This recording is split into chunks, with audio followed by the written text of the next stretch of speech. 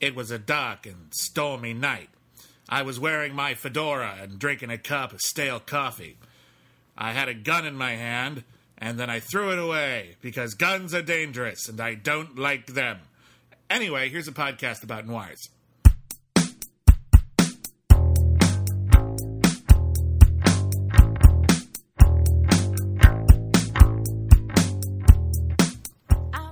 Hello, everybody, and welcome to the first ever Iron List.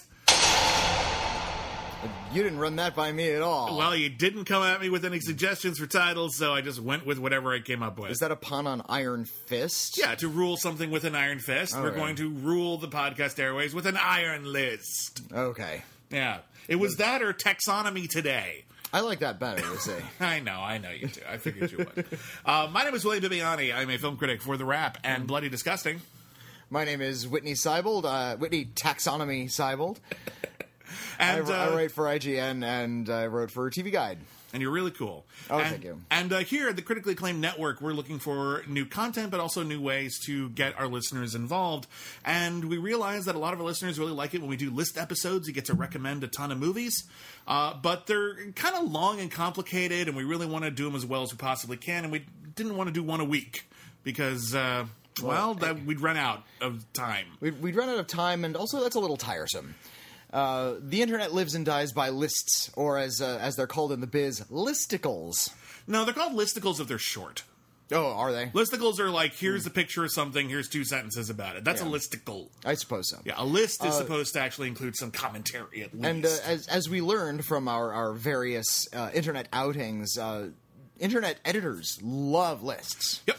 A, because they're easily consumed, and B, because when they're set up in a slideshow format, it counts as more than one click on a single article. Yeah, every time you click on a slideshow, that counts as an extra page view for the website. That's a little inside baseball there. They love that. It's actually padding out the numbers a little bit. It's totally dishonest, and that's the only reason listicles exist. Well, that's not the only reason listicles exist. I actually am not against the idea of the list format, or the listicle format even, because it is an easy way to consume a lot of recommendations. We're all saying that these are things that are worth highlighting, and they're all going to be in one place, and they're typically found by people who are looking for something. So, for example, we put out a poll on our Patreon, patreon.com/critically acclaimed network, and everybody who subscribes to the Patreon, even at the lowest tier, got to vote. And we give a bunch of suggestions, and the suggestion that you voted for en masse, it was actually a runaway, was the best film noirs. How appropriate. This is hashtag Noirvember, which is a popular hashtag in film Twitter, if you're unaware.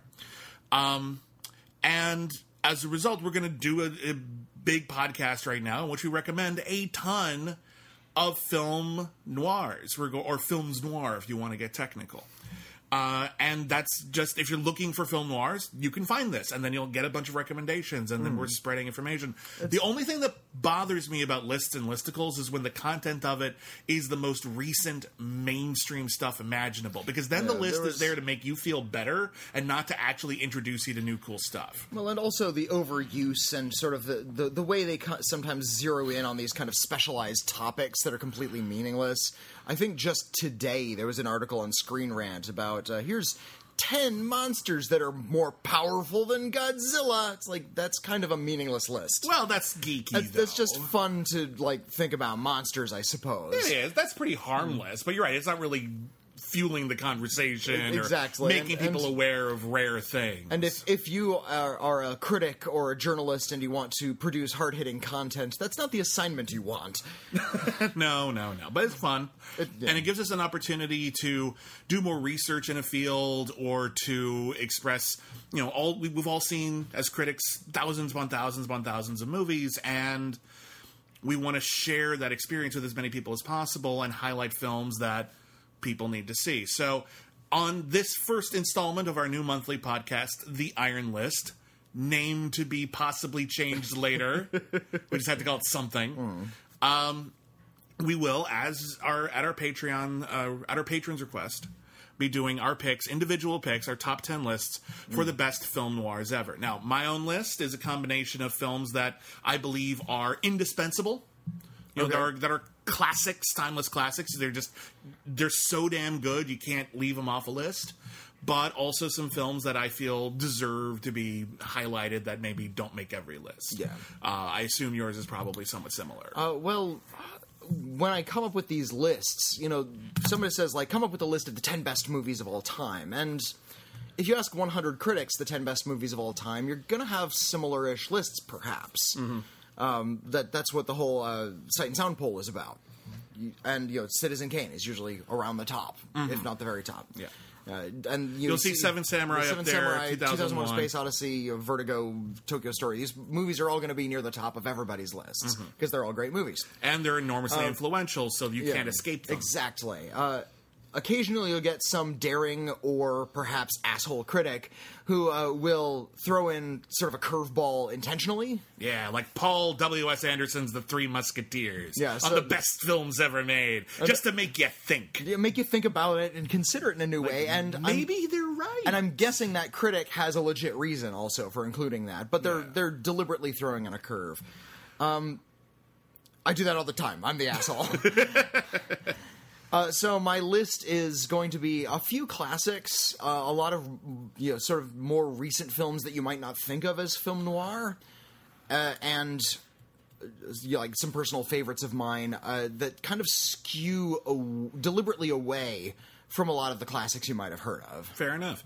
Before we get going, two quick things. One, our list format for this show is going to be... We love all of these movies, so we're just going to go through them in no particular order. However, we will end with, if we had to pick... Had to pick a number one. Yeah, someone had a rapier to our head, and it was just like, tell me the best film noir ever. We would pick this film. Well, because people hold rapiers to our heads all the time. It's not uncommon in the business. It is not spoken of often, but it is a regular occurrence. True. There's a lot of fencing in the world of film criticism. People do not know. Also, side note, there's construction outside. We don't know how much you can hear, but this is the only time we have to record, so sorry. While they're ripping apart the strip club that we live next to. Los Angeles, classy.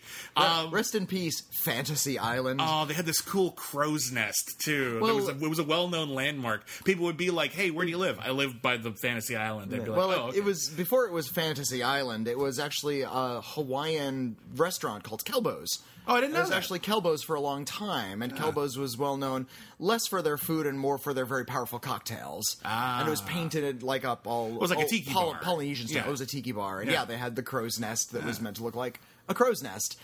And then Kelbo's went under. It remained fallow for a bit, and then a strip club went in, and they kind of lost the tiki theme, even though the name was Fantasy Island. That's too bad. I went into Fantasy Island once, and not during operating hours.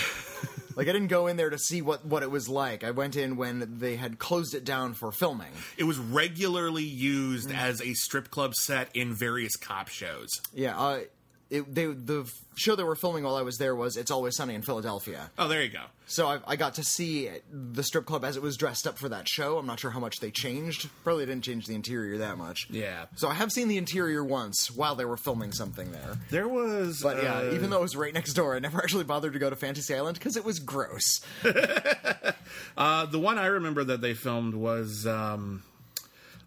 here we go. Blind Justice, starring Ron Eldard. I love Ron Eldard. Yeah, that was a one-season wonder. We keep meaning to get to it on Cancel Too Soon. I remember very distinctly they shot one episode there. Okay.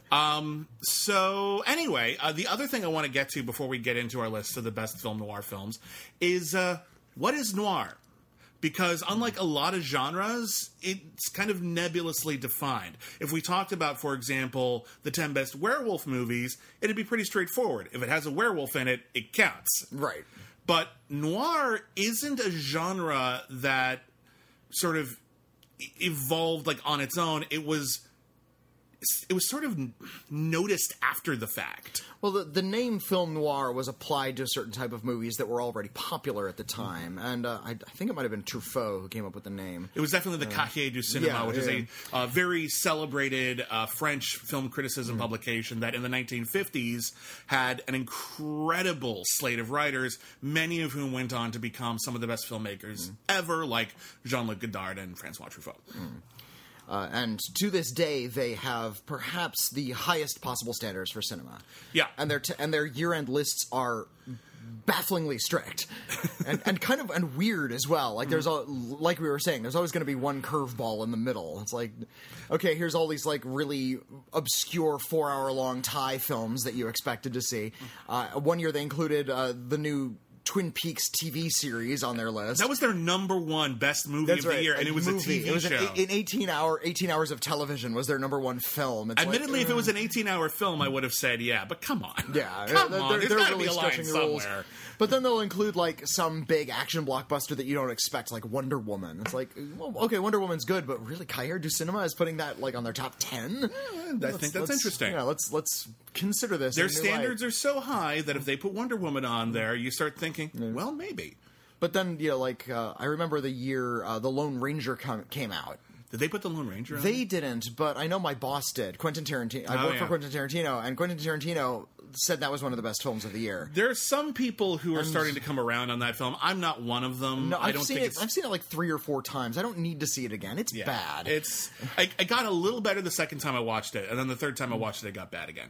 Yeah, because the second time I was ready for it, but the third time I'm like, no, these still don't work. None of these things work. But anyway, film noir. The idea of film noir is the French critics at Cahiers du Cinéma were big fans and very interested in Hollywood studio product, which, frankly, largely in the critical community had been largely overlooked as kind of corporate product, not unlike, say, superhero movies are today, where occasionally there's a really, really great one, but a lot of people just go, well, they're fun, but what is there? They're fluff, yeah. Yeah, and then the Cahiers du Cinéma critics were like, well, actually, we find something very interesting here.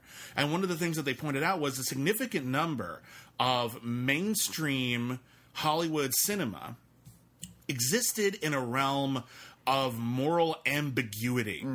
And they were actually linked, if not necessarily by specifics of plot, then by the idea that the entire world in which they inhabit is a moral gray area. Yeah. And that is something that was actually very challenging because at the time they were mostly working under the auspice of the production code, which requires that films be very, very moral. And also, this was during the 1940s, for like the late 40s for the most part. The early noirs came up during World War II. There was some preceded, arguably, but yeah. But the big boom of it was like immediately following the war. So there was this new kind of wave of questioning of the moral order. Because World War II, if you sort of look at everything, economics and sciences and philosophy, just the evolution of all of that, World War II was a betrayal of everything. Yeah. All of these positive systems that were supposed to save us, economics was supposed to save us, but World War II kind of ruined that, and we had to start pouring money into a war effort. That was the way to save economics. Philosophically, it was all about kind of pursuing the self, and this was in the 1940s, and kind of 20th century was about we're kind of at the end of philosophy and we figured everything out, and now all we're going to do is argue semantics. If you study the history of philosophy, that's kind of what happened in the 20th century. Well, what do we mean when we say free will? Look, can't we just take for granted we all mean the same thing when we say free will? Right. And same with like the state. Politics was supposed to save us, and then in comes World War II, and a genocide happens. It's like, wait a minute, this wasn't supposed to happen. Nothing works anymore. Yeah, and it was inescapable. So the noir, I think, reflected a growing hopelessness in the human heart. And all of a sudden, these big Hollywood products that starred really big stars and were made by gigantic studios started to reflect a world, A, without morals, and B, without heroes. There was no positivity in these worlds. Yeah, I would argue that the defining characteristic of the film noir, a lot of people will say it's in black and white. Doesn't have to be in black and white. No. A lot of people will say... most of mine are in color. Yeah, a lot of people say, it's got to have a private detective. No, it doesn't. A lot of them do, because that's a good world in which to explore moral gray areas where people living outside the law and sort of in it for themselves and working for shady people. Yeah, they tend to be about crime. That's not a requirement, but it's kind of a requirement. Yeah. It's pretty damn common, but it's not necessarily a requirement. Although, to be fair, a lot of movies are about crime. Like, a significant number of films that aren't film noirs also involve crime in some way. But I would say, yes, the defining characteristic of a film noir is that the film itself is cynical. There are no good people, or if there are, they are victims. They're punished in some way. They usually for their don't make, morality. This is one of the reasons why I think Casablanca has elements of film noir, but in the end, it does end too happily, morally. Morally. Rick is a cynic at first until he realizes that there are causes to fight for, and then he's actually touched again. It's actually a film noir that grows into something more positive. It's an interesting film. We'll always have that's what makes it such a good movie, actually. But these the films on our lists, I think, do abide by those rules, no matter what era they come from, and I tried to split country they come from. And I tried to split mine up kind of evenly between old school noir and more what we call neo noir. The cutoff point for classic film noir, and when it becomes quote unquote neo noir, which is movies that are well aware of the noir genre and are now commenting on it consciously. Yeah. It's probably around the 60s. Reconstructionist Western, It's probably around the 60s. It's hard to say there's an exact point, but probably around the 60s is where people started to consciously try to make film noir, as opposed to they organically came out of the studio filmmaking process. So I would like to begin, if I may, with my first pick, and it's a film that I almost had as my favorite. But then I realized there's another film I really want to champion more. But this movie is... even if it's not the best, it is probably the example of the film noir. It is probably, when you think of a film noir, you are probably thinking of The Maltese Falcon. Oh, okay. Yeah. I thought you were going to say The Asphalt Jungle, but all right. That's also a great one. I actually didn't make my list, but it's up there. It's really great. The Asphalt Jungle is cited as one of the first. Certainly one of the first. It's also one of the first proper heist movies. That's that ever existed. The Asphalt Jungle is really, really great. It's about a bunch of hard-boiled men who come together to pull off a really daring heist. It's all shot in black and white, and everyone's trying to betray each other, and one guy is sleeping with young Marilyn Monroe, who's I think it was her first big role. I have at least 2 heist movies on my list. That's nice. I think I have one, but... Anyway, the Maltese Falcons... You're talking about John Huston's, because there were a couple, right? Yeah, this is something people don't realize. There's actually... there have been 2 attempts to turn Dashiell Hammett's 1930 novel, The Maltese Falcon, into a hit film. I believe one was called... I think one was just called The Maltese Falcon. The other one's called, Satan is a Lady. Let me take a look here. I'll look that up in a second. But, the plot stars... have you ever read Dashiell Hammett's novel? Actually, no, I haven't read that one. I read The Thin Man and a few others, but I never read The Maltese Falcon. But this one stars Humphrey Bogart as Sam Spade, a private detective who gets roped into a bit of intrigue after the fact. Because there turns out there has already been a massive heist of a very rare piece of antiquity called the Maltese Falcon. It is a statue of a bird. From Malta. It looks like it's just made of stone, but allegedly you could carve off the stone and it's supposed to be solid gold under there and be priceless. He has wandered into a whole bunch of people who are behind the heist who are now trying to steal the Maltese Falcon back and forth from each other. Who, by the way, all come to him. Yeah. Most of the film takes place in his office. He doesn't do a lot. He doesn't have to. Sam Spade. People come in and say, I want to hire you. Okay. Well, I want to hire you, and here's the Falcon. Okay. I want to hire you, but I'm chasing that other person.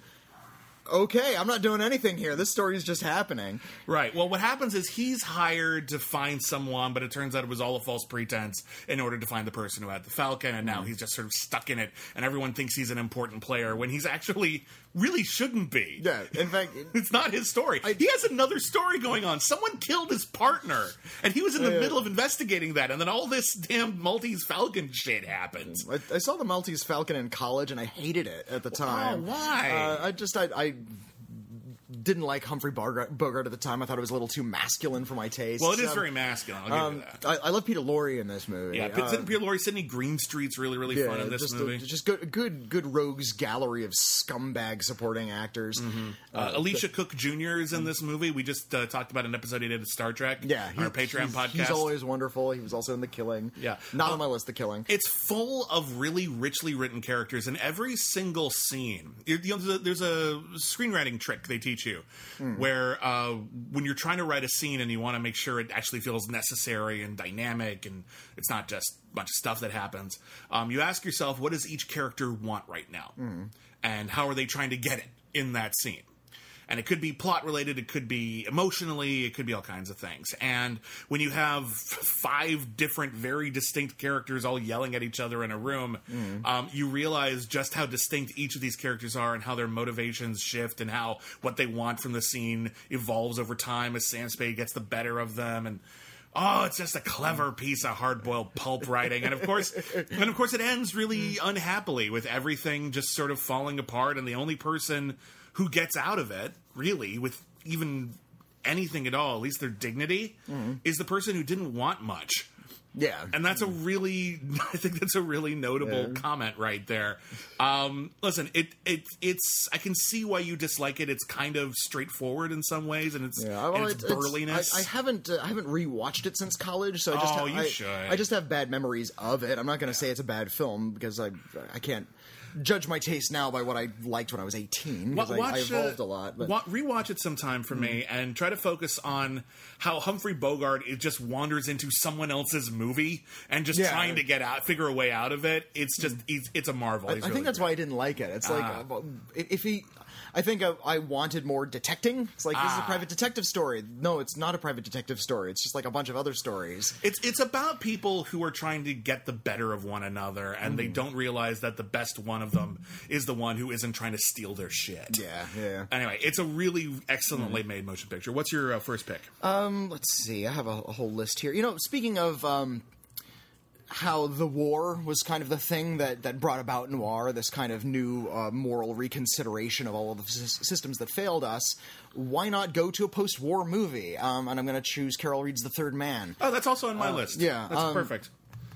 The Third Man stars Joseph Cotten as he's just a pulp writer. He's not even a fancy author. He writes westerns. Yeah, he writes like Western novels, and he himself doesn't think a lot of his work. And he's gone to post-war Berlin, which has been divided up amongst various countries. Yeah, so everyone's got their own sector. Yeah, so it's kind of like this period of Reconstruction.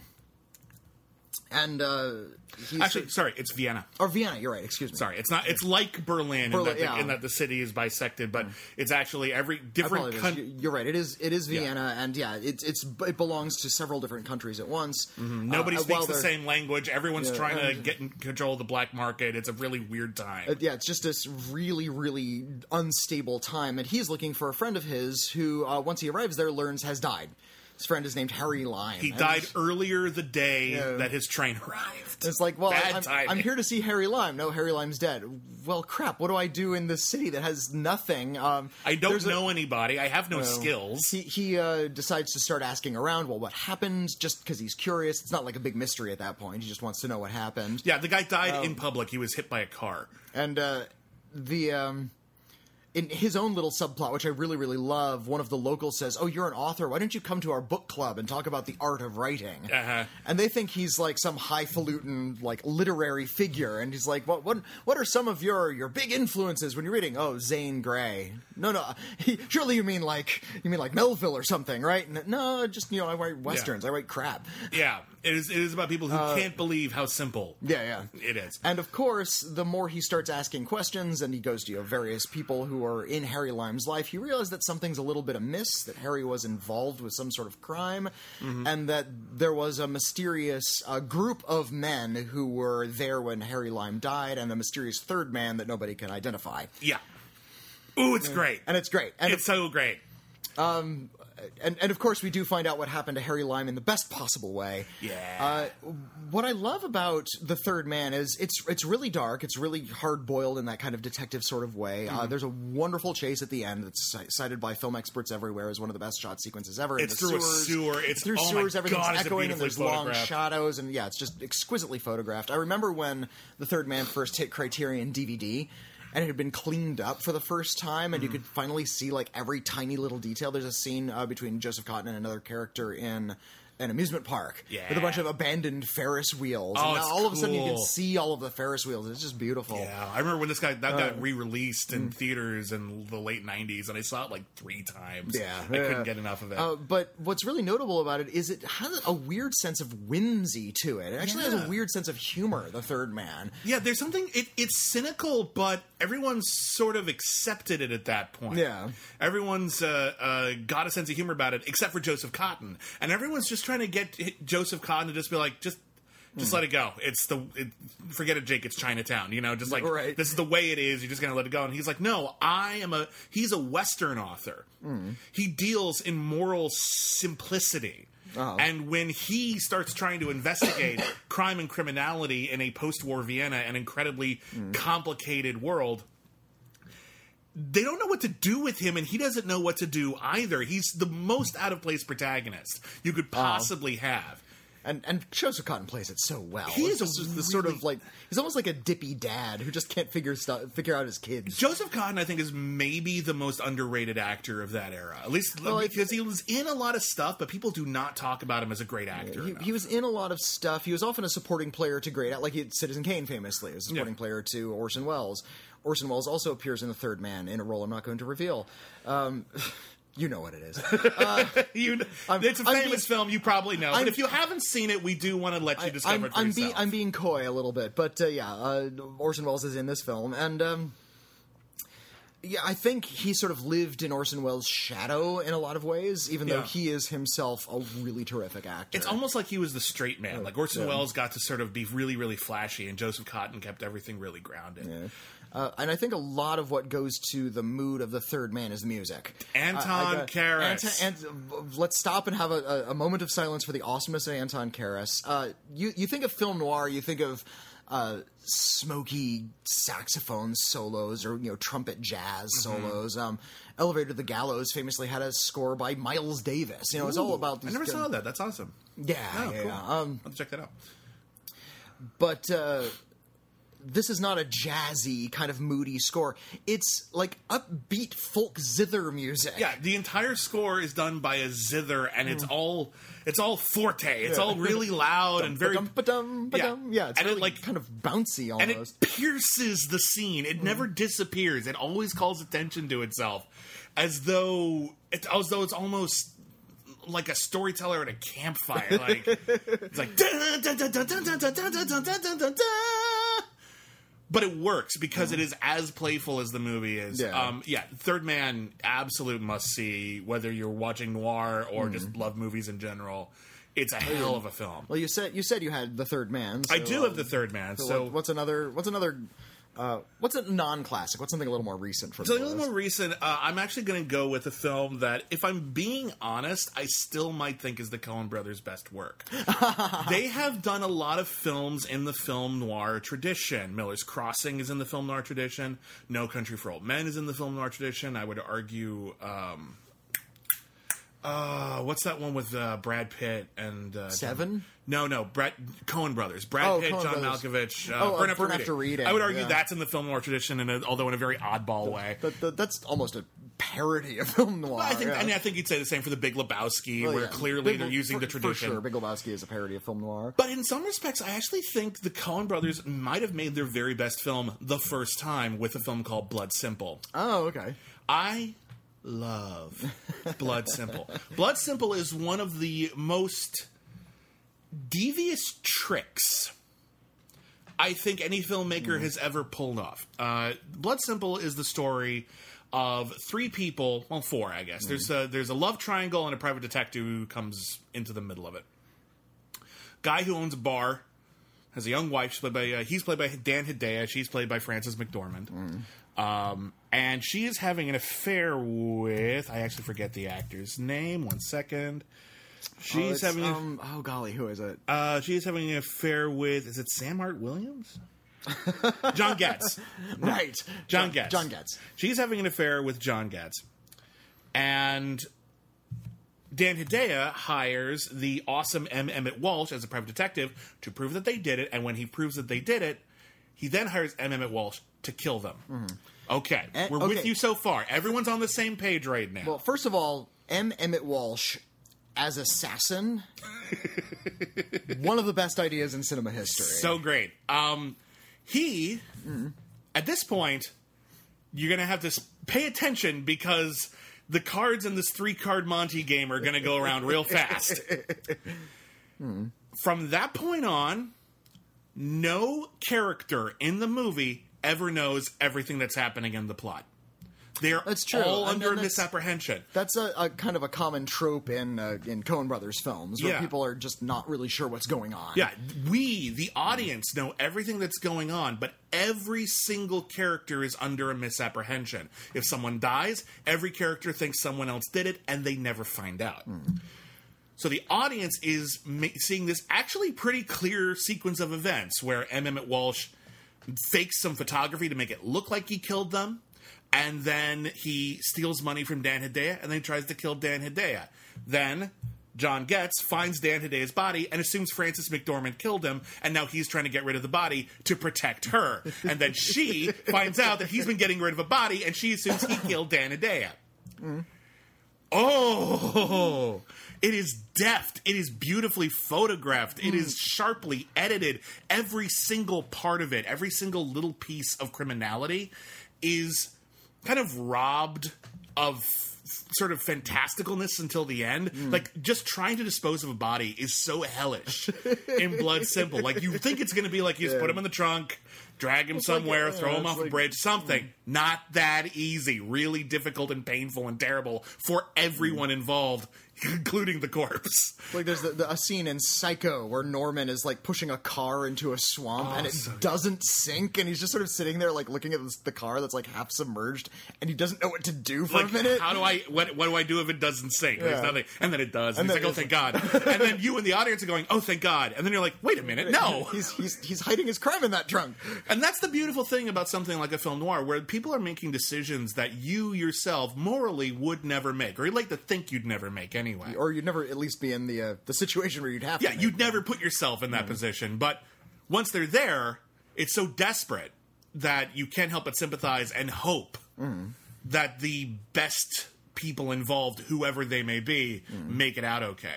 I don't want to ruin Blood Simple for you. Just keep that in mind as you're watching it, that you know what's going on and no one else does. And when you do, the climactic sequence is not just harrowingly filmed, but it's fascinating. And the look on Frances McDormand's face, like after like the last line of dialogue in the movie, is everything. It's such a brilliant, brilliant, brilliant neo-noir. Yeah. All right, what's your next pick? Well, if you chose the early 80s, I'll stick with the early 80s as well. I'm going to go with Lawrence Kasdan's 1981 film Body Heat. That also made my list. However, it made my list in a tie, so I'll do my next one next. Okay. Yeah, Body Heat. One of the sexiest damn movies you'll ever see.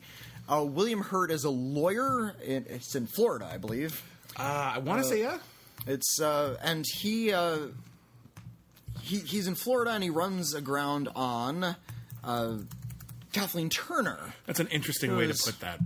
He runs aground on Kathleen Turner. Because she is It is Florida. a massive sexuality unto herself. And yeah, in fact, the introduction of the Kathleen Turner character is it's really the entire movie's hot. Everybody's just glistening with sweat, and their clothes are sticking to them, and they're always drinking cold drink. Like, you feel the actual heat in the room. So you're already kind of in a half naked mood while you're watching you this want to thing. take your shirt off while you're watching the film, not because it's sexy, although it often is, but just because it looks like it's really hot in here and you need to take off your shirt, and then you're ready for sex. But he's wandering down a park, and there's like a public concert, and we see a woman stand near the front of the crowd, and she's in a bright white dress. She's the only thing we can see. We know what that scene is. We know who that person is. We know that's Kathleen Turner. Sex is on. And the sex percolates and explodes spectacularly. He has between to break William a Hurt. goddamn window. And yeah, they start talking. It's like, so we're gonna sex. Yeah, she's like, well, I'm married to Richard Crenna. It's like, oh well, damn it. But just walk me home. Oh, I see. So we're gonna have sex. No, just walk me home, and I'm gonna hide behind this glass patio door. we're both really turned on. Yeah, I'm going to break that fucking door, and he does. Grabs a chair. No, it's a flower pot. Oh, it's a he flower grabs pot. a flower pot. And he tucks it through the door. Oh my God, 'cause he just can't handle the sexual tension anymore. And the glass breaks, and she has an orgasm when the glass. Oh gosh. That's the thing with a lot of film noir. A lot of film noir is about how very simple primal vice gets us into trouble, whether it's greed, gluttony, or frequently lust. But the problem with a lot of film they're about noir, the 7 deadly sins, but a lot of them are, but because those are the vices, those are the obsessions that we have that can get people into trouble. And something like Body Heat, you understand director Lawrence Kasdan. His first film as a director, too. Yeah. Wow, what a debut. And he previously only wrote well-known adventure films like Raiders of the Lost Ark and The Empire Strikes Back. Yeah. And now he's doing this awesome pseudo-remake of Double Indemnity. Yeah. Where the plot ends up being about how can we stay together? Well, we clearly have to kill Richard Crenna. Yeah. But he knew that his biggest job, in order to justify all the shit William Hurt is going to do in order to continue having sex with Kathleen Turner, the audience has to believe that he would commit crimes for that. Yeah, it's got to be that sexy, and he nails it, and Kathleen Turner is perfect. And William Hurt, not generally considered the studliest of actors, he plays it off. He has an unusual form of macho where it's kind of intelligent, but he is completely in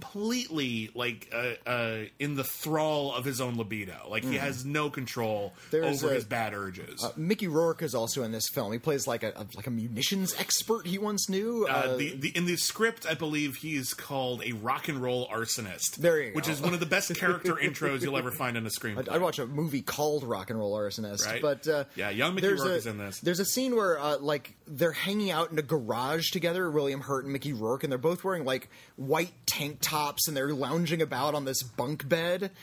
I have heard more than one woman call that one of the sexiest scenes in film history. Just watching these two men hang. Not even studly muscular dudes. It's Mickey Rourke. Mickey Rourke is pretty hot. Young Mickey Rourke is pretty hot. Yeah, young Mickey Rourke and 1981 William Hurt in sweaty tank tops hanging around in a garage. There's a great little detail. They're not even doing anything sexy with each other, but they should. There's a great little detail I love in Body Heat where it's just how much of a fuck up is William Hurt? Seriously, he can't do anything 100% right. Repeatedly throughout the film, we see him jogging, and then as soon as he's done jogging, he lights a cigarette. Yeah, that's right. It's a little commentary about how I'm going to do all these things just to take care of myself, and now I'm going to chain smoke.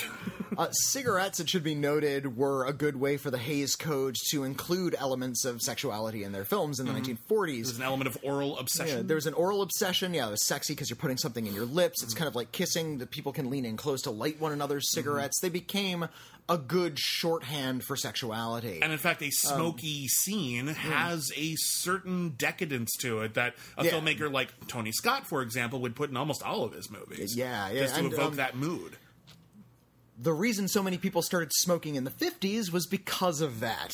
That's a big part. People were already smoking. People were already smoking. Let's be fair. But, for the most part, if you look at, sort of the history of the cigarette, it was a soldier's activity. Yeah. Soldiers smoked cigarettes. It's the reason why there's, ideas like, this is a Turkish blend. It's something you had overseas when you were in the service. The whole idea of smoking was something soldiers kind of brought back to America. And because of the Hays Code, because of censorship about sex, people started smoking more, and because people started smoking more, cigarettes. It was selling a lot of cigarettes, and we had this whole generation of incredibly unhealthy people who were smoking too much, as in at all. But anyway, I was going to pick the Body Heat, but as you've already intimated, I don't think Body Heat exists without Double Indemnity, and so I wanted to put them on the same line. Oh, okay. So I'm going to put. I actually put Double Indemnity at my number one.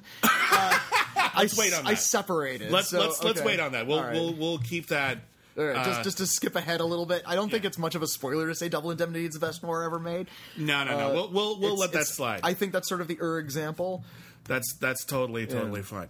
Okay, but if you had another like another classic you wanted to get to. Well, there's a bunch. Well, obviously, I got a bunch left. I want to talk about a film that I don't think it's talked about nearly enough, but the people who have seen it love it. It is a film called Gun Crazy. Oh, I love Gun Crazy. Gun Crazy Gun is Crazy the is shit. awesome. Gun Crazy is a 1950 film, also sometimes released as Deadly is the Female, but it's most commonly released nowadays as Gun Crazy. And it was written by Dalton Trumbo back when he was blacklisted, so it's a pretty damn good script. Yeah. And it is a story about a man and a woman. They meet at a carnival sideshow. They are gun experts, and they decide once the carnival falls apart to go on a crime spree and start robbing banks. And they're not interested in killing. No, They're gun experts, but they're not into like blood sports. they're gun they don't fetishists hunt. Yeah, more than anything. yeah. Like And I think, like his first crime was trying to steal a gun. Or I something. think Gun Crazy has a lot in common with Breathless, which came after, I believe. Way after. Because Breathless was 1960. And, Yeah. And that's sort of a comment on what had happened with all of this noir stuff in France. But the idea that we're going to look very solidly at the tropes of the crime movie, that is to say, the guns, and make that into kind of the tragic flaw of the characters. Yeah. And indeed, Their interest in guns, and by extension, their interest in gun movies. yeah, there's only so much you can do in this movie if you're an expert with guns. We tried to do gun show stuff, didn't do it. We don't have enough money to open a gun shop, even if we wanted to. And there's a discussion where they actually have this. They talk about this, about how, like, you're too lazy to get a real job. It's like, robbing banks is hard. It's really hard. It's a lot of work, and they really put a lot of effort into it. One of the best shots, I think, of this era of cinema is in Gun Crazy. And it's something that really just wasn't done at the time. They're going to rob a bank. Our two anti-heroes are in the front seat of the car, and they're talking about how they're going to rob the bank. And the camera's in the back seat. Camera's in the back seat, just watching them from the back seat. It's not an uncommon shot. We've all seen it. But here's the deal. They didn't block off the street. They were just going to get this shot. It was a low-budget production, very run and gun, and they were just going to put the camera in the back seat. They're going to park in front of a bank. They're going to run into the bank, and then they're going to run out. They couldn't find a parking spot. So they had to just keep rolling, and they're just looking for, and it becomes this it's almost absurdist. It's the kind of thing the Coen brothers would do, where it's like, it's real simple. We just got to run into the bank. Well, what if we can't find anywhere to put the car? Well, shit. And it's this one little bit of detail, and it was an accident. It just happened to happen in the production. But it ended up actually being perfect, because it typified how Gun Crazy was looking at criminality from a less flashy extent. Like, it wasn't super alluring. It was more about working class criminality in a way that, you just weren't getting from the Maltese Falcon, where everything was really arch. And I love the Maltese Falcon. I put it on this list, but a part of me loves Gun Crazy a little bit more. Okay. Just because it feels more real to me, and it feels a little more pointed. Because, as you say, it is about gun fetishism. So, it's really excellent. It's not super hard to find, and although it's not talked about a lot in non-film circles, it should be. Yeah, I highly recommend checking it out. Gun Crazy is excellent. Yeah. I do love it. I love its kind of guerrilla style. Yeah. If you want something that feels guerrilla style to the point of sleaze, might I recommend The Honeymoon Killers? I've never seen The Honeymoon Killers. You haven't seen The Honeymoon Killers? No, it never came out. Tell me about this. Imagine a film noir made by John Waters. It has that kind of deliberately overblown emotional outrageousness. It's about a nurse who is unlucky in love and has gone to the internet at the time, kind of the singles pages in the backs of magazines, to find a boyfriend. And finds one, this guy named Ray Fernandez, played by Tony LoBianco. Okay. And he's just an oily guy. Like, she's like kind of an unkempt, obese nurse, and he's just this kind of sleazy dude. And they begin having a romance, but you're not really sure how genuine the romance is and how much it's predicated on complete and utter desperation. And it's eventually revealed that his racket is he actually answers these ads, seduces women, and takes their money. Okay. And, of course, with her, it's different. And she kind of gets in on this racket, but then now she has to watch as he, time and time again, is seducing women that she is constantly afraid that he's going to leave her for.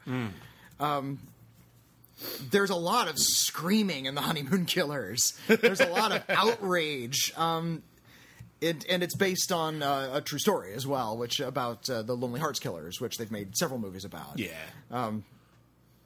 Shirley Stoller plays the lead character in this, and good God, Okay. her energy and her presence on screen is that of Edith Massey. Wow. I can't necessarily call her the most talented actress, but she is diving into this thing There's something with to be- so much hate and rage that it almost seems genuine. No, there's something to be said for that performance that may not be as sculpted, but just feels just right. Yeah. Which is why I compared her to Edith Massey. Edith Massey was not a talented actress.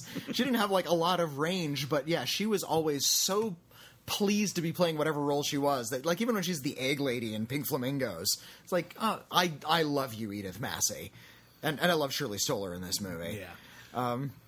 Yeah, it's about just cons and mistrust. Nothing ever feels comfortable in The Honeymoon Killers. It's a really, really uncomfortable movie. And not in that sort of sweaty body heat sort of way. Just in that... ugly kind of way. Yeah, where you're just waiting for more ugliness within the characters' souls to reveal themselves. Awesome. Well, for my next pick, I want to pick actually a film I only just recently discovered. It's not unwell known, but to me it was relatively new. Somehow I'd missed it, and it's a film that my wife and partner, Michelle... was well aware of and thought I needed to see. It is Samuel Fuller's The Naked Kiss. I haven't seen The Naked Kiss. Oh, it is excellent. Samuel Fuller, if you're unfamiliar with the director, made confrontational cinema.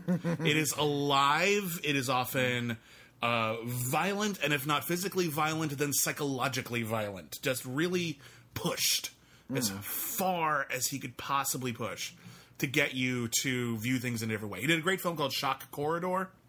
Yeah, it blows the lid off of insane asylums. Yeah, mental institution. There's someone gets killed in a mental institution, and a reporter who is eager to win a prize decides to go undercover in the mental institution, but over time he starts losing his own mind. It's like what I feel like Shutter Island was kind of getting at in a lot of ways. Obviously, the plot's different, but just in terms of like how deep we're willing to go into the depth of the human consciousness.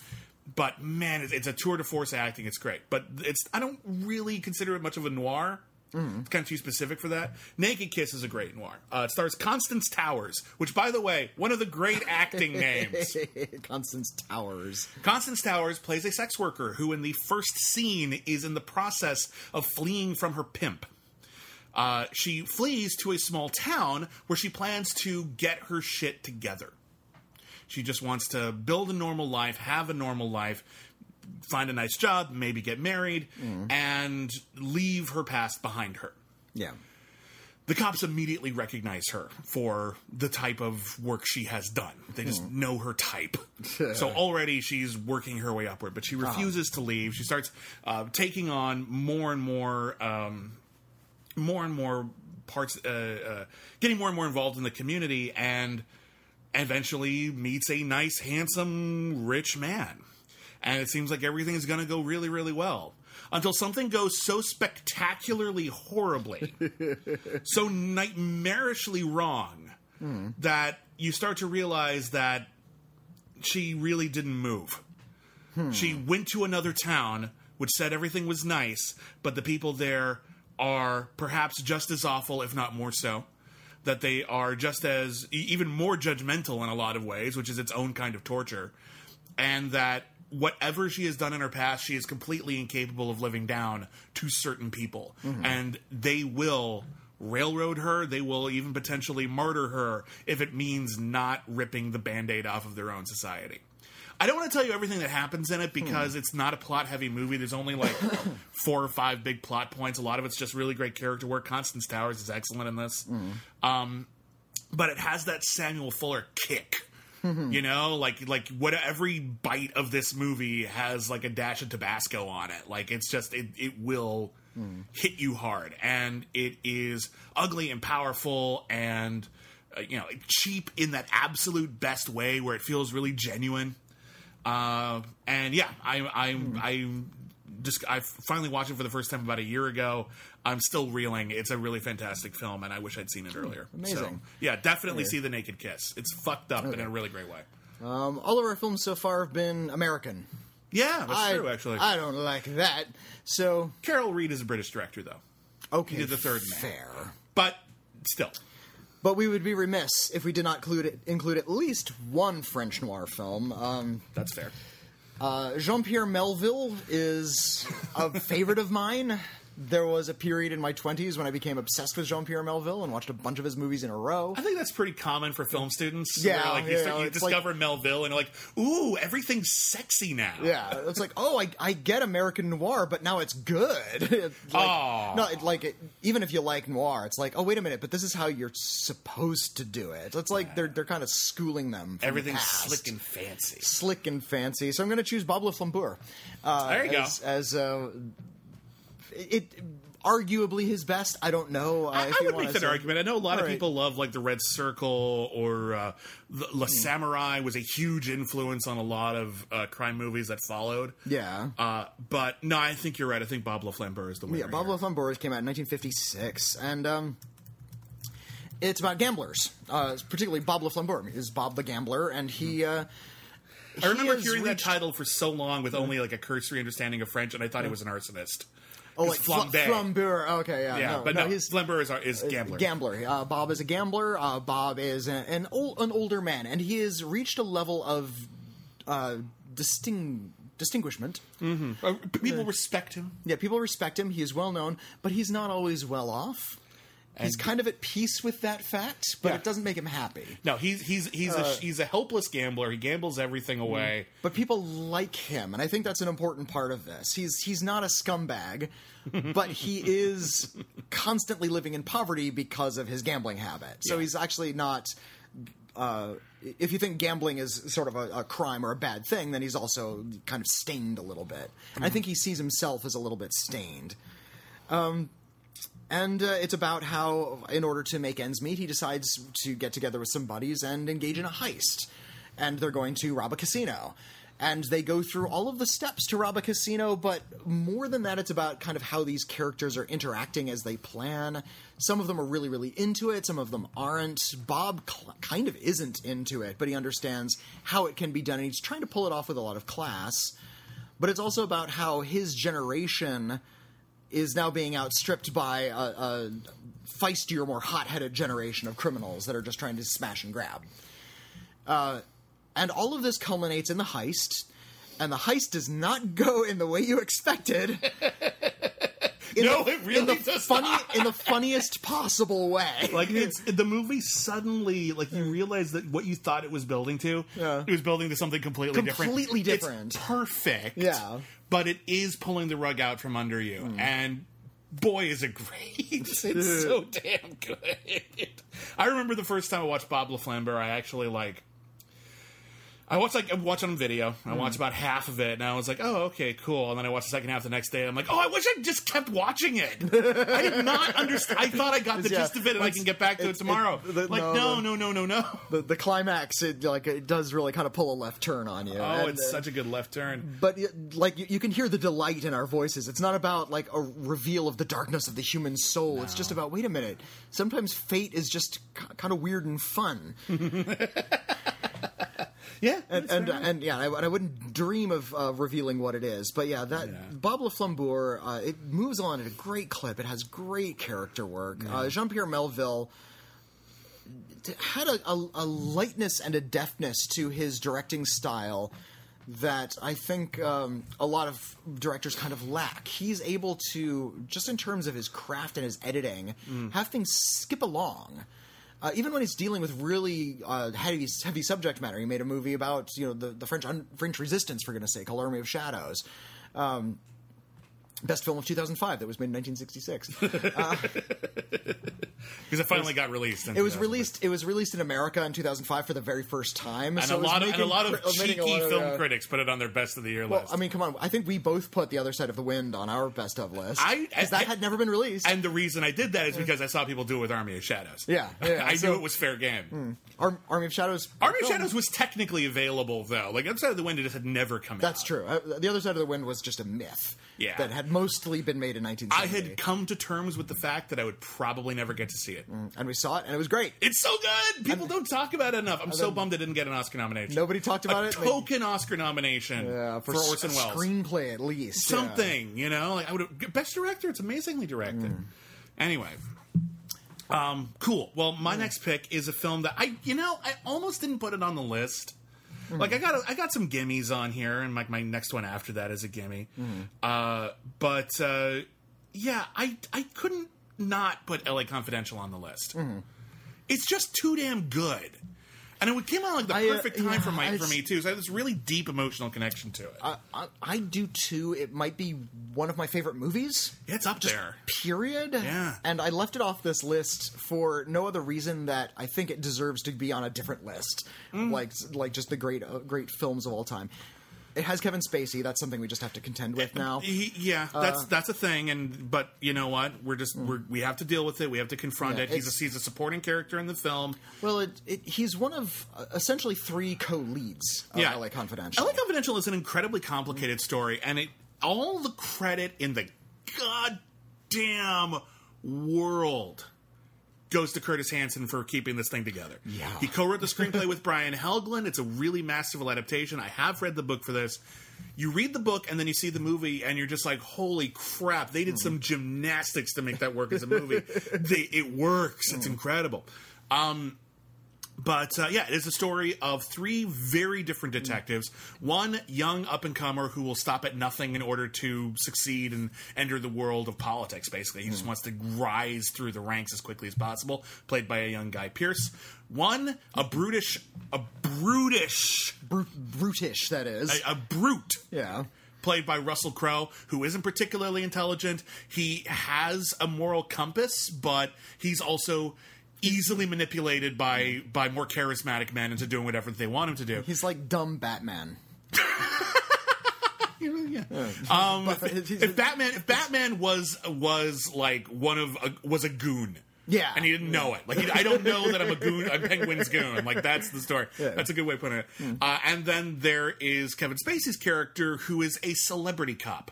And he takes a lot of bribes from various tabloids to act on their various tips and arrest celebrities in front of a camera. Yeah. He also works on a TV show called Badge of Honor, which is very clearly based off of Dragnet. Yeah. And all of they even say just the facts. Just the facts, man. Like, LA Confidential takes place in real LA, and it's as real as they can make it, but whenever something isn't real, there's a very close analog to something that actually existed, like Badge of Honor. And they're all getting involved in a series of crimes that they don't realize. I'm going to just do a kiss, kiss, bang, bang here. They don't realize it's all the same case. Because that's how interconnected not just crime was, but the various levels of society were. And so they're all working on different levels. They're looking at sex workers, they're looking at the rich and famous, they're looking at actors, they're looking at people in publishing, they're looking at corrupt cops. They're all directly connected in ways that they wouldn't otherwise have known. Yeah, and everything, of course, stems from, and as they explain in an opening, Mickey Cohen, the real Mickey Cohen, real gangster, who was busted for tax evasion, just like Al Capone. Because it's Hollywood, it's a remake. That's their comment. That's the joke. There's no originality in Hollywood. We got him the same way we got Capone. The film is narrated by Sid Hudgens, this sort of like sleazy tabloid journalist played by Danny DeVito.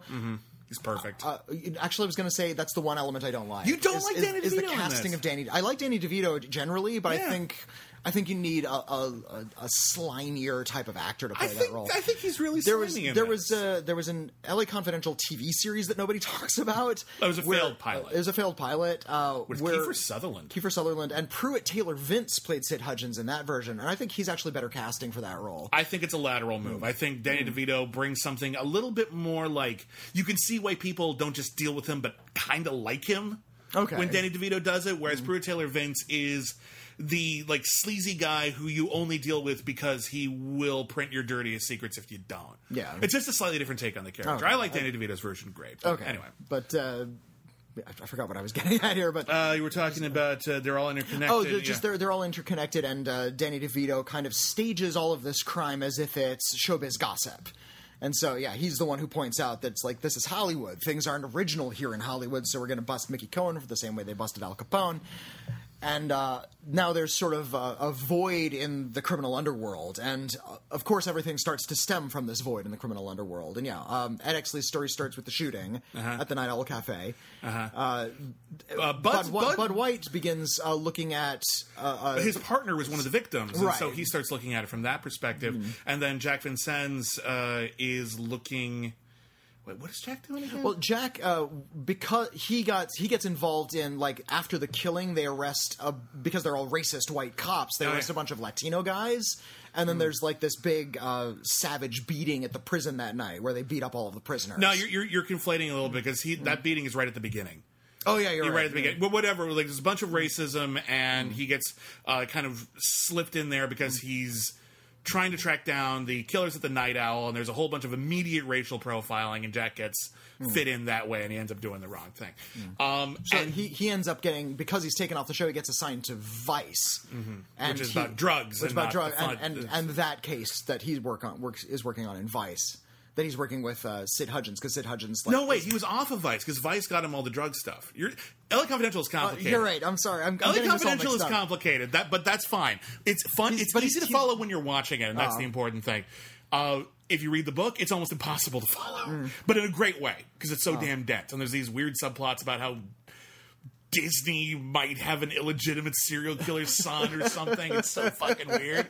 But anyway, the movie's complicated. We got a detail wrong. But seriously, if you haven't seen LA Confidential, I feel like Curtis Hanson made the ultimate neo-noir that captures what we have in our head of what a noir should be.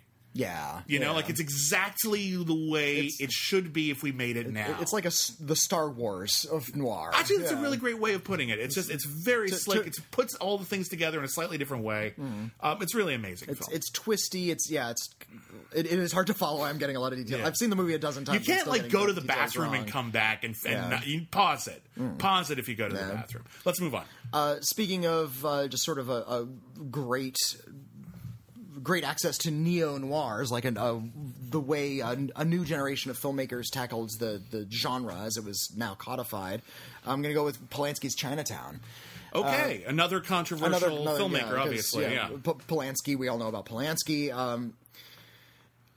He did make one of the great noir films, which was sort of a riff on noir. And he took a lot of what we saw in noir and took the things that had previously been coded, like the cigarettes, and coded like all the sexuality, and he just sort of put it right there on the surface. He made it a lot blunter. The main character, Jake Gittes, played by Jack Nicholson, he's not a hard-boiled figure. He's actually kind of he's a lot more like a Humphrey Bogart in that he's just sort of bored by everything at this point.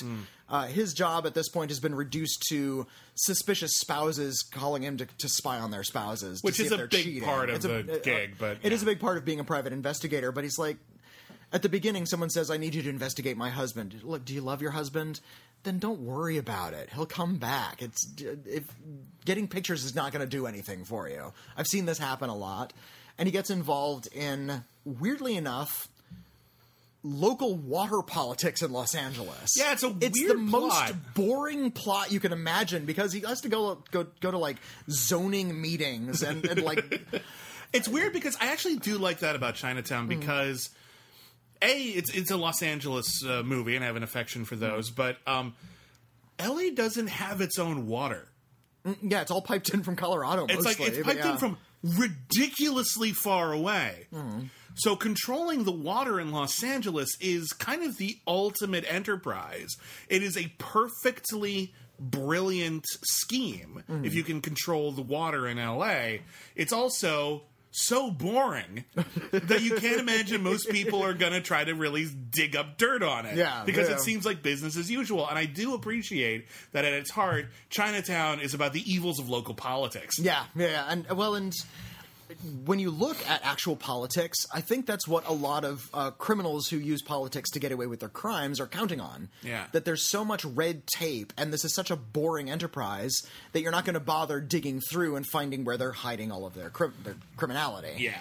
And of course, he finds a water magnet and all of the evil crimes he has been up to. John Huston plays that role. John Huston, who directed The Maltese Falcon and Asphalt Jungle as well, didn't he? Did he do Asphalt Jungle? I thought he did. I'm going to look it up. I think he did. No, John Hughes. He also played my favorite Gandalf. I want a secret to my favorite year that's my favorite Gandalf. My favorite Gandalf. Where Gandalf is going to do some public appearance in Hobbiton, but like he keeps getting stoned and running around and casting magic, and Frodo's got to keep him in line. No, come back. That's a reference to a really wonderful film called My Favorite Year, starring Peter O'Toole. It is an absolute delight. People do not talk about it enough. It's not a noir, but it is wonderful. It's just a wonderful comedy. See My Favorite Year. It really deserves a bigger audience. Faye Dunaway plays the love interest, and she's really, I say the love interest, but she's actually like kind of the center of all of the drama. And John Huston did do Asphalt Jungle. He did Asphalt, okay. Yeah. So John Huston pioneered the genre that he's now sort of the bad guy in. Many respects. There's a wonderful scene where he and Jake Gittes are having breakfast, and he's just sort of they're kind of interplaying off each other. Meanwhile, John Huston is like shoveling waffles into his mouth. Like it's kind of amazing how much food he actually consumes in that scene. Everything is emotionally fraught in Chinatown. Nobody is honest. Nothing's on the up and up, and it is a relentlessly bleak movie. And what happens at the end is horrendous. And the only thing they can say, and it's a famous line, is "Forget it, Jake. It's Chinatown," which is to say, there's no morals. No one can ever be nailed down. Nothing good ever happens. That's all that life is. It's difficult to recommend because of the director.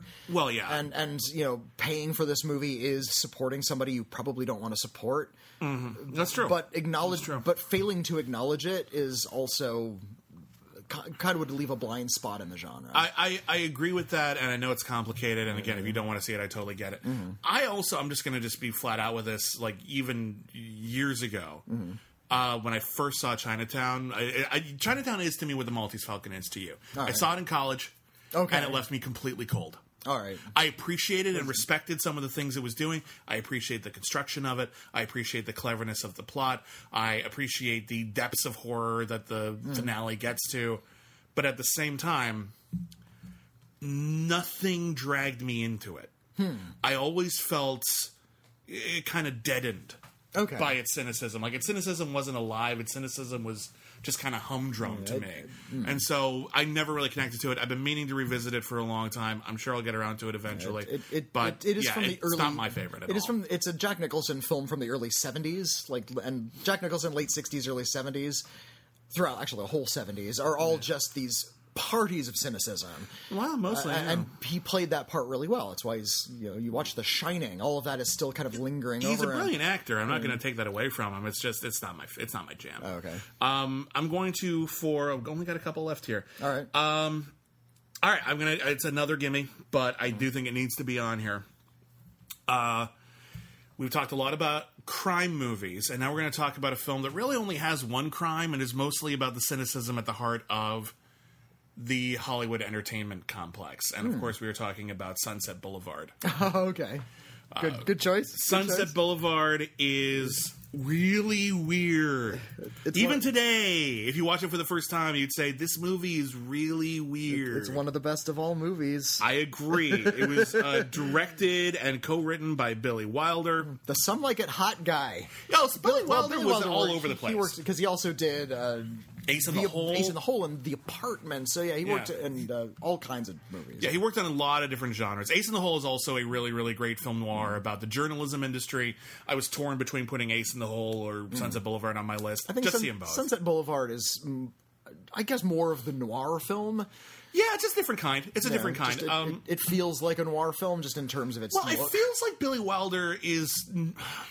with Ace in the Hole, he's telling the story. With Sunset Boulevard, it feels like he's like letting you peek behind his curtain. Like he knows the industry well enough to know just how bleak it can get. Yeah. So the film stars William Holden as a struggling screenwriter who is narrating the film, and at the beginning we see his corpse in a swimming pool and says, "Let me tell you how I got here." So we know the hero's dead. That's a big, daring move for a Hollywood movie at the time. Like that's not... Nowadays it would be noteworthy, but not the weirdest thing ever. That's a weird intro for a film from, like, what was this, 1950? 1950. That's a bold intro right there. Boom, you're in it. And he's a struggling screenwriter who basically finds himself a rich old lady with means to take care of him because...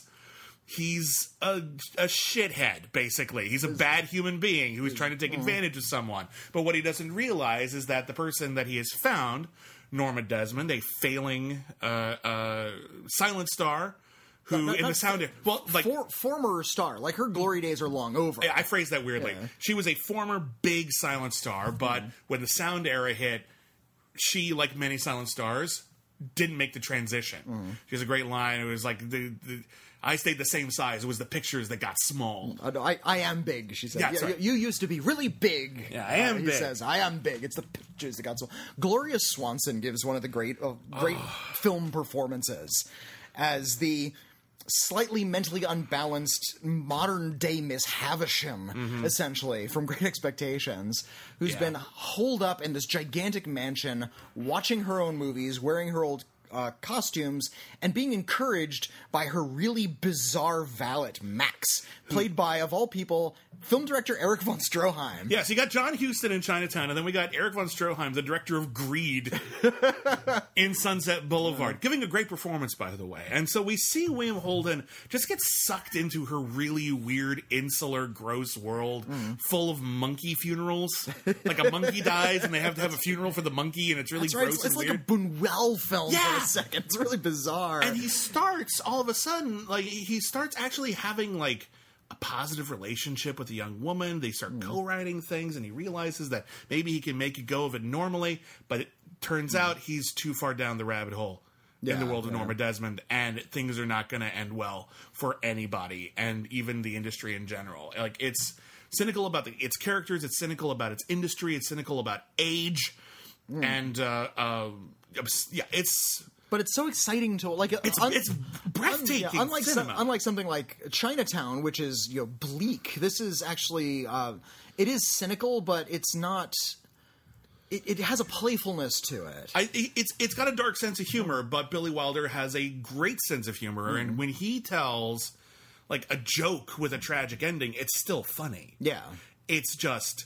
You feel guilty for laughing, and that's true for a lot of Sunset Boulevard. Yeah. It feels just as vibrant today as it did at the time, and it's an absolute must-see, whether you're into noir or not. And everybody knows there's a famous line of dialogue, "I'm ready for my close-up, Mr. DeMille," and I'll leave the context of that if you don't know what it is, but there's a moment that precedes that where that I think is even better than the big iconic line. Which one? Where like a lot of action has happened, and there's a lot of people around the Norma Desmond character, and she's kind of like weeping and clawing at her face and being very dramatic. And they say, why don't we move some of the cameras downstairs? And she kind of perks up and just says very quietly, "Cameras?" Like someone's going to be filming. Like you can. She's snapped in that moment, and it's such a. I think that moment is such a sublime acting moment for Gloria Swanson. Cameras. All right, I only got 2 left, and I think you only do 2, right? Well, I actually have a bunch left. Oh, really? Did we skip you a lot? Well, maybe. Well, let's burn through some more then. Let's you know what? I'm going to go for something a little bit more fun, a little bit more modern, something you probably saw as a kid. And something that doesn't usually make lists of the great film noirs, even though it is. It's Robert Zemeckis, Who Framed Roger Rabbit. I see what you did there. Who Framed Roger Rabbit is kind of a parody of noir films. Oh, it's absolutely a parody. It's absolutely evoking noir. It's because it is about a private detective who's sent to find whether or not a famous movie star's wife is cheating on him with a film producer, and how another film producer might have murdered him, and it's all about who gets property of essentially the ghetto. But the ghetto is Toontown. The minorities are cartoon people. Yeah.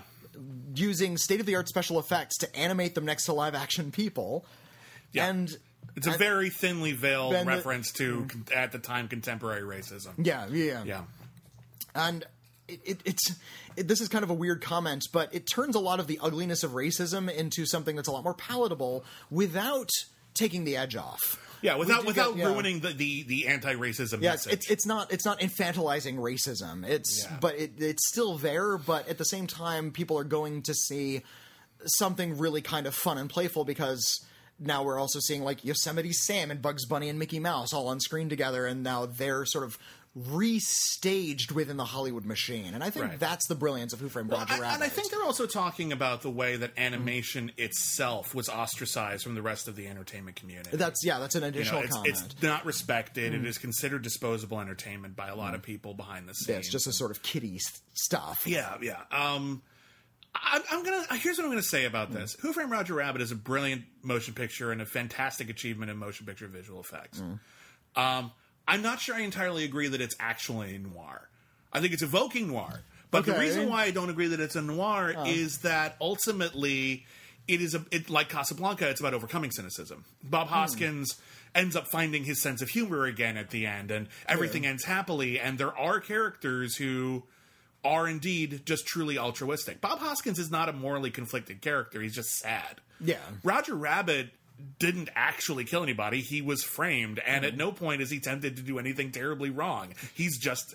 I mean, he's a victim, but he's also gets to be heroic at the end. So I'll agree that there are elements of it, and I probably deserves at least an honorable mention on any list, but I don't know if I put it in my top 10. I disagree with you. I agree that it does have a happy ending, which is antithetical to the genre in general. And by the happy ending, I mean mega happy ending, where everything turns out fine, the bad guys are defeated. There's always some compromise in noir. I do admire, though, this attempt to depict cartoon movie stars as more or less swept up in the dark political machinations of the people who sort of live above them in different classes. Yeah.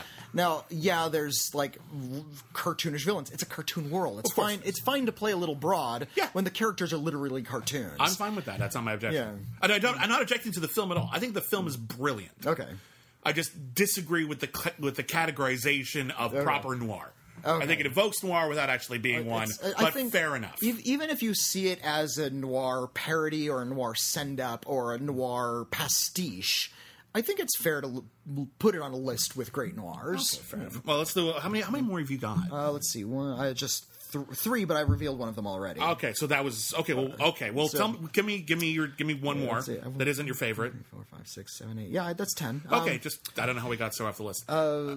So there was a few others. My most recent... how about I list my most recent film? What's your most recent film? It's from... And again, this is arguably noir, but it is about a real-life crime, and it is about how crime can consume the investigator, even more so than the damage the criminal did. I know what you're talking about. And I'm talking about David Fincher's Zodiac. I didn't really think of this as a noir, but I got a peek at your list before we started, and I saw Zodiac, and I'm like... I see it. Yeah, okay. I'm not going to fight that. Because it is about sort of the moral emptiness of crime. First of all, the Zodiac Killer famously murdered several people in San Francisco in the 70s and was never apprehended. Yeah. And it was a really tantalizing case because, A, people were living in dread. The Zodiac had a really peculiar M.O. A witness said that he showed up like in a hood with like almost a superhero symbol on his chest to kind of announce himself. And also... he, like a Batman villain, sent puzzles to the San Francisco Chronicle saying, here's how you'll figure out my crimes. Just print these puzzles. And they did. It seemed harmless to print a puzzle, and they figured it's within the city's safety interests. Yeah, and who knows? Someone could maybe solve this puzzle. Somebody actually solved the puzzle, crime and they figured it out. And Yeah, and the cartoonist in the movie, played by Jake Gyllenhaal, the cartoonist for the San Francisco Chronicle, takes a really intense interest in it, and actually begins. His name is Graysmith. Ended up really over the course of many years delving into the details of the crime and trying to figure this out, just because he couldn't let it alone. Mm-hmm. He had to figure out what was going on, and and what I love about the film is it's a long film. It's like 2 hours and 45 minutes. Mm-hmm. And it really is about how crime cools after a while and people just don't care after a while. Yeah. People died. There are actual victims here. Yeah. And yet, once the sensationalism had worn off, you realize that there's nothing left. And the crimes just sort of emptied everybody out, and you stop caring about the death. And the crimes themselves were more successful than the terror they were. The terror on the victims is one thing. The terror on the families of the victims was another thing. But the ultimate cynicism that was left behind after a generation was just as harmful. Yeah, it's a really good point. Yeah. I love Zodiac. I think we both called Zodiac. It's one of the best films of the 2000s. I think I put it as my number one, but we both put it on our list. And fair enough. I really wasn't thinking of it as a noir, but you're right, it totally is. Right. You got 2 left. I got 2 left. 1, 2. I have 3 left. You have 3 left. Okay, give me one more. Okay. We've talked about this film before, going back to French noir. This is the best heist movie ever made. It's Jules Dessin's Rififi. Yeah, okay, fair enough. Which is essentially straight up heist. There's not a lot of frills to it. This was at a time when the heist movie was still a really fresh genre. There weren't a lot of entries as we knew it, where the entire point was a bunch of people get together, they plan a heist, they execute a heist. Yeah, there's fallout from the heist. And because it's a heist movie, it takes place in kind of a seedy world of criminals who are experienced in certain kinds of things. I love in heist movies where they talk about how they're going to beat the various alarms and things and how they're going to burrow through all of the details of a heist are always very fascinating to me. Ocean's 11 is great. Yeah. How are we going to get down this laser elevator shaft? There's a laser elevator. I don't care. It's fun. Yeah, I'm totally with you. We're going to hide it. Solving impossible problems. Exactly. Those are always fun stories. Cleverly solving an impossible problem. And that's what Rififi is based on. They do all of the planning. They try to figure out how to get around all of these problems. They go about it. Of course, the unexpected things come up. There is maybe a 30-minute sequence in the middle where there's no dialogue at all, and it's just the heist, and they have to do it in complete silence. And it's riveting. There's no music either. It's really just daring. them going about step by step this heist, and you can't take your eyes off the screen. It's so damn good. Yeah. I've heard there was like some guy who wrote a book about 90s movies talking about how saw Rififi and thought it was kind of boring. And I think that's a lot of people from younger generations look at older art and sometimes find it a little on the outside. Yeah, it was slow, but I think slow isn't even really the fundamental issue. It's just such a different style that you're not accustomed to it, and you can be more distracted by it than you are involved. Rififi is a film that I think works better in a theater, where you are where you're captive. Yeah, where you're captive, and it feels like you're not just watching people do something quietly. You are in the room with them. You're in a silent room where, like the people in the film, no one's going to say a thing. And if someone dropped something right now, like if someone dropped their Coke bottle, everyone in the audience goes, shh. It's like watching A Quiet Place. Remember when we watched A Quiet Place together? And like the movie with the monsters that'll kill you if you make any noise, so a lot of the movie is really, really quiet. Watching A Quiet Place in a crowded theater was really exciting because you got to see people train themselves to be quiet again. They're so used to movies being loud and noisy they can shift around and eat and maybe whisper to their friends. Yeah. Here, every single time someone fucking talked, everyone could hear it, and it was awkward, so they stopped after 5 minutes, and then it was perfect. Rififi's kind of the same way. So, if you get to see it in the theater, every once in a while they do re-release it. It's that big a film. Yeah, go see it. But it goes through the art house circuit pretty frequently. Do me a favor, get the cat off the counter. I'll get the cat off the counter. Thank you. Tell me about a movie. I'm gonna my number. This is probably my number 2 pick, is just because it is, and I think it is my pick for the best neo-noir. Okay. And there's no shortage of great neo-noirs. We didn't even talk about all of them. I didn't bring up like Nightcrawler or Devil in a Blue Dress or Gone Baby Gone. I almost put Devil in a Blue Dress on my list. Really excellent motion picture. Carl Franklin's film. If I'd seen it more recently, I might, but it's just been a bit. I didn't feel comfortable talking Easy about Rollins films, please. Why the fuck has there only been one? Why weren't there like 12 Easy Rollins films? Where's Easy Rollins TV series? That's what I want. There you go. That would kill on like Amazon or Netflix. Where is that shit? Come on. I'd love to see more movies just because I want to see Denzel. I know he's older now, but there are older Easy Rollins stories. Easy Rollins, why not? Yeah, anyway. Make it happen, Hollywood. I'm dead fucking serious about this. But for my money, the best neo-noir is Wachowski Starship's Bound. I knew you were going to put this on your list. I love Bound. I love Bound more than certain relatives I have. Bound was the first feature film directed by Lily and Lana Wachowski before they had changed their names. It is incredibly sexy, incredibly stylish, very, very funny, suspenseful as hell, brilliantly photographed. Everything about Bound works. I don't think there's a flaw in the film. And if you come at me with like, well, if you look at that shot right there, the glass is somewhere else, like a little continuity error, I don't care. Yeah. Infinitesimal problem. This movie is damn near perfect. It stars Jennifer Tilly and Gina Gershon. Jennifer Tilly is the trophy wife of a mafia goon played by the great Joe Pantoliano.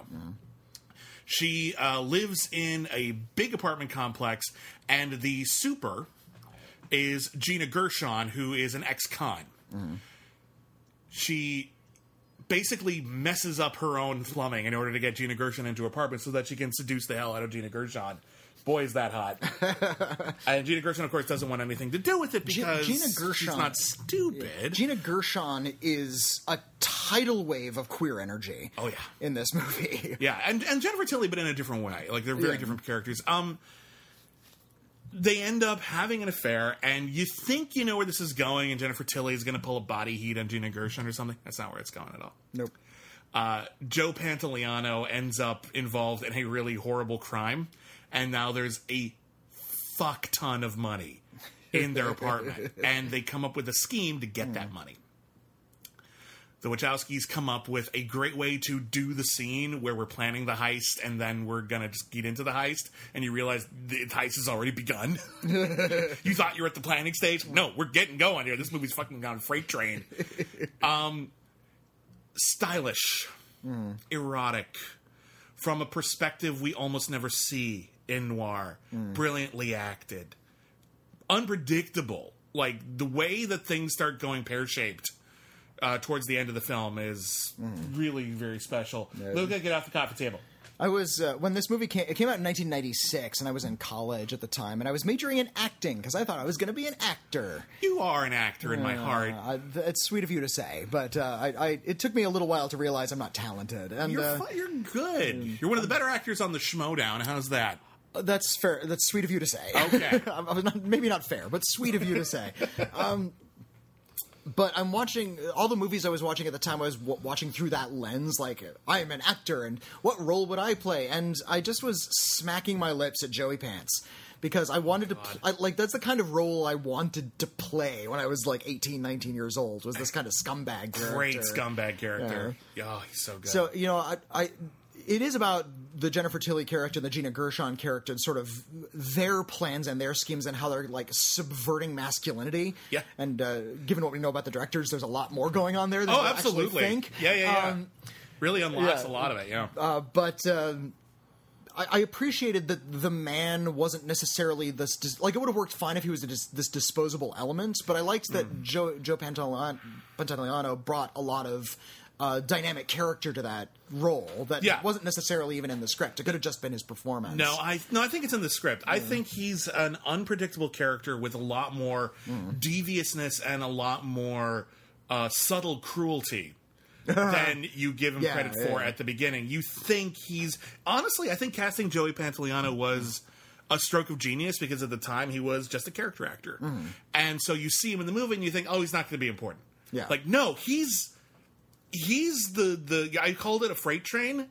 He's the car parked on the tracks. He's very dangerous. Yeah. Like that's not a good person to have in your way. So yeah, Bound is absolutely brilliant. If you haven't seen Bound, stop what you're doing, see Bound, come back. We have 2 more movies to talk about. Yeah. Because we need to talk about your number 1. My number 1 is Double Indemnity, because Surprise! I mentioned it already. Double Indemnity is the example of noir. It has everything you need. Barbara Stanwyck and Fred McMurray play a pair of lovers. She's married, and they have to off her husband in order to be together and also to get a bunch of money. The double indemnity of the title refers to An insurance clause. An insurance clause that if her spouse dies under a very particular set of circumstances, the insurance company will pay out double. Yeah. And this is like such stupid movie machinations, but we believe it when we're watching the movie. If he dies on a train, then the insurance will pay double. So they have to arrange a way to murder Barbara Stanwyck's husband on a train. Yeah. And Fred McMurray is an insurance investigator, so he knows how it all works. Yeah. Problem is, he's not in on it with his partner, and his partner is played by Edward G. Robinson. Yeah. And soon enough, Edward G. Robinson is investigating his case. And he has to that's great. Now, this was a big shock to me because this was the first time I saw Fred McMurray as like a heavy. Yeah. I was used to seeing Fred McMurray in like The Absent-Minded Professor, and he was the kind of like a joyous doofus character. Yeah, he didn't always do that. He was in some pretty heavy films. I didn't know that. Yeah. I'm popping this in. It's like, oh, look, it's The Absent-Minded Professor. Holy shit! He just killed a guy in a train! He's not supposed to be a murderer who kisses people. Can we just do a movie called The Murderer Who Kisses People? Like, Sure. PG-rated film noir. The murderer who kisses people. Oh no, cooties! There is a film called A Kiss Before Dying, but There you yeah. No, Double Indemnity is great. Double Indemnity is another. It's another Billy Wilder joint. It's another production code film, but so they can't show the sexuality the way that Body Heat does. This is why I put it together with Body Heat, because with Body Heat, now that we're in the era where you can have an R-rated movie and fill it with all of the visceral lust in order to sell just how much passion this character is filled with, that they will make these horrible criminal mistakes. Double Indemnity doesn't have that option. It can't show you sex. It can barely show kissing. Right.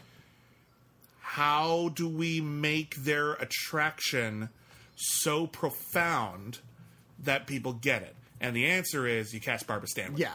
Like, it's just great casting and great acting. Like, they talk around it a lot. They're constantly talking about, how much they want to be with each other, but you know what they really mean. And It's all in Barbara Stanwyck's eyes and her posture and her just her entire performance is.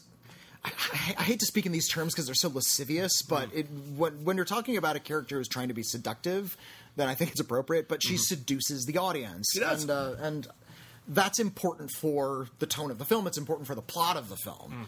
So I'm not saying she seduces the audience in this lascivious sort of way. I think that's Barbara Stanwyck and the character both know what they're doing. There's a term we actually haven't somehow used on this podcast. We're talking about film noir, which is the femme fatale. There you go. The femme fatale in a film noir is typically considered the sexy woman who gets you into trouble. But that's actually a very limited view of the femme fatale. I think the best femme fatales in noir, particularly older noir, where they took place in an even more sexist time, are women who are smart, confident, in control, and are marginalized by society, so the only way they can achieve their greatness is by manipulating men. And I think the best film noir femme fatales are, if you just turn your head a little bit and not look at it from the macho point of view that most of them are told from, the femme fatales are often the heroes. Or at least they would be if the story were told from their perspective. Well, what I admire about sort of the femme fatale character is they're typically the characters with the most agency. Yeah. And unfortunately, the femme fatale, kind of like slasher movies, brought with it maybe an unintended moralizing element. A sexist moralizing element. That is a sexist moralizing element. You watch early slasher movies, they're all about titillation and exploitation. They're all about we'll get people naked and we'll stab them. The majority. I know there's a couple of exceptions there, but let's be fair here. The majority. The majority. But then, you start looking at the whole genre and you start seeing sort of the trends that were entrenched therein, and you do get to see that the murderers are killing the people who are committing vices. Yeah. So there is this moralizing quality that the filmmakers probably didn't intend, at least not initially, except for Friday the 13th, which is explicitly about that. Yeah. I think the femme fatale was supposed to just add an element of sexuality. And they exist in a morals-free universe, this sort of amoral universe where there are no heroes, and they are there to take agency, team up with somebody, usually exploit another person, and get what they want out of the world. Right.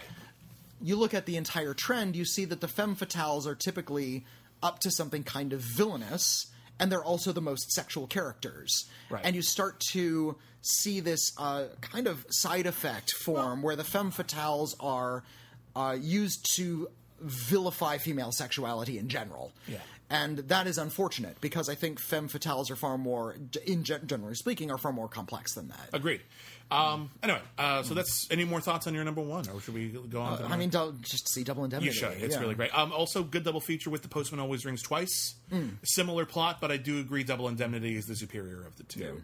Yeah. My number one.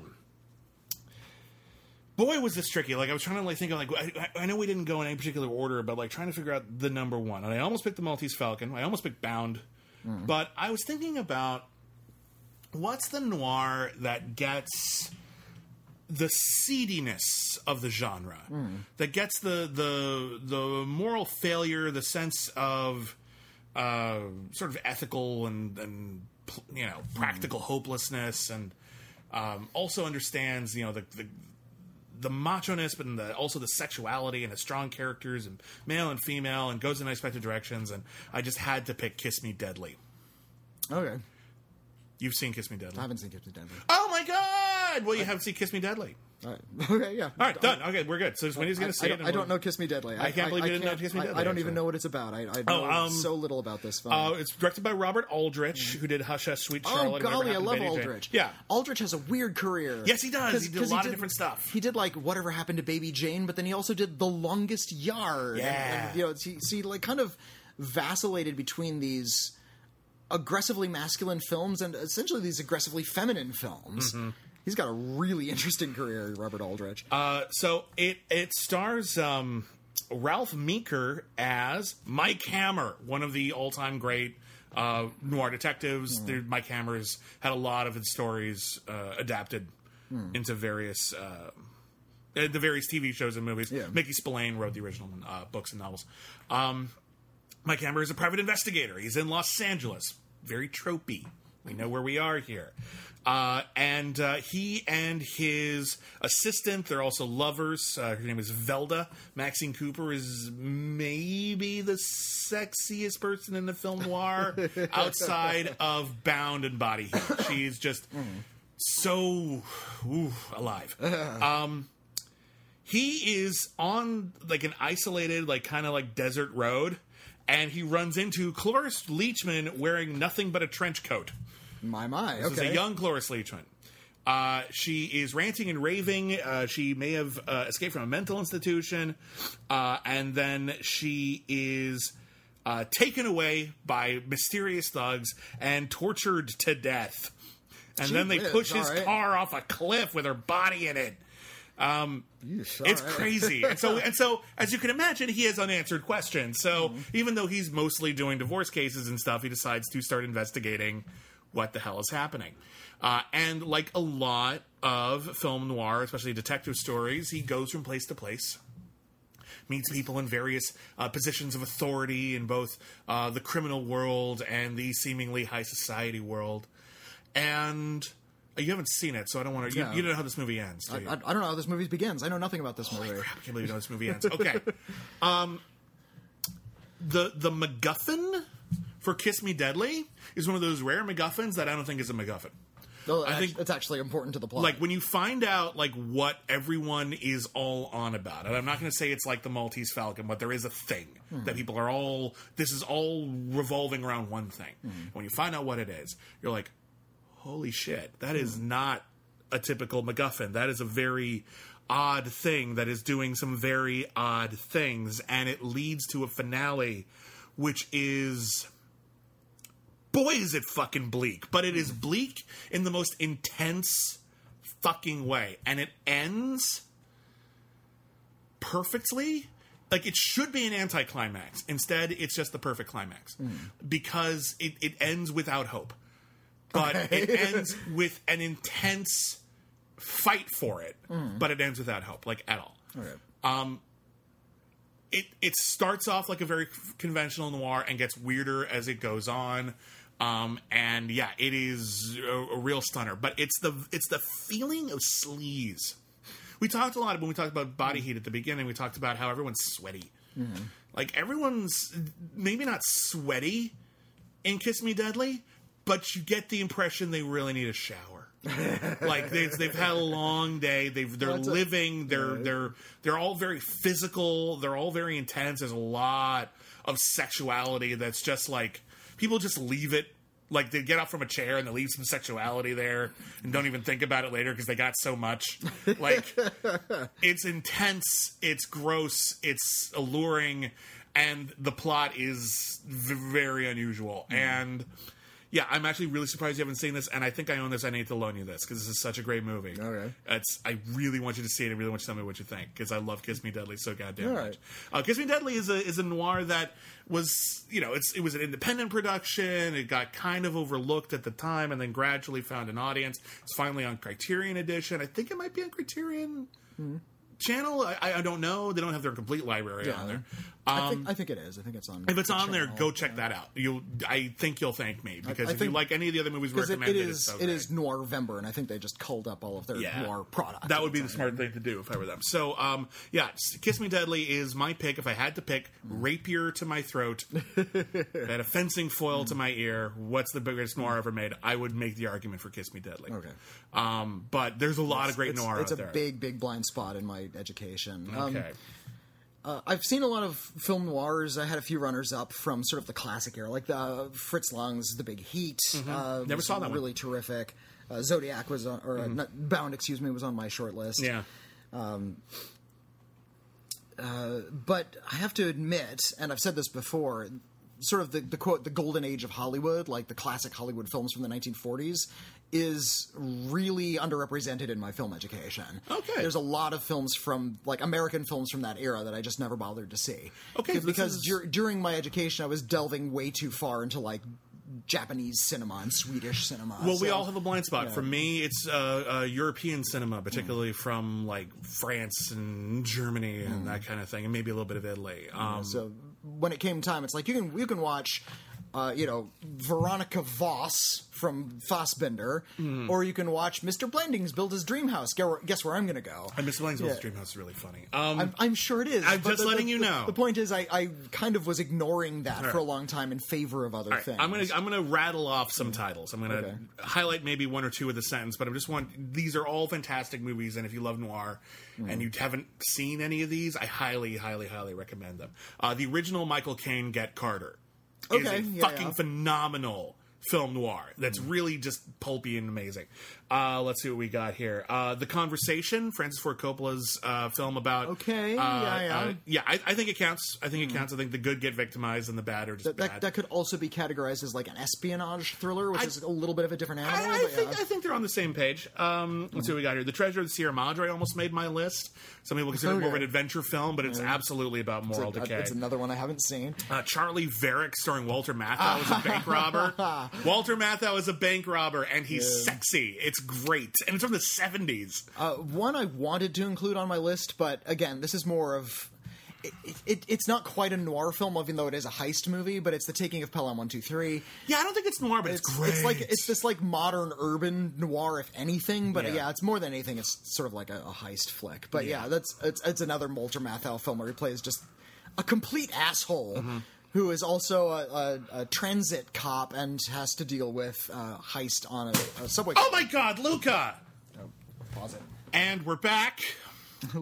Luca's knocking drinks over now. Yeah, full drinks. We just had to clean up the whole kitchen. We just had to stop the podcast to clean up a mess, and we left it in because we want you to know the drama. We know you're here mostly for the cats. That's fine. Anyway, I forget what I was saying. Let's move on to a couple more recommendations. Right. Real fast. If you ever get a chance to see Laura, it is a film that was a big influence on Twin Peaks. It's all about a woman who's dead, and everyone's obsessed with her, and you won't believe where it goes from there. Early role for Vincent Price. It's really terrific. Great role for Vincent Price. Let's see what we got here. I'm a big fan on the more recent front.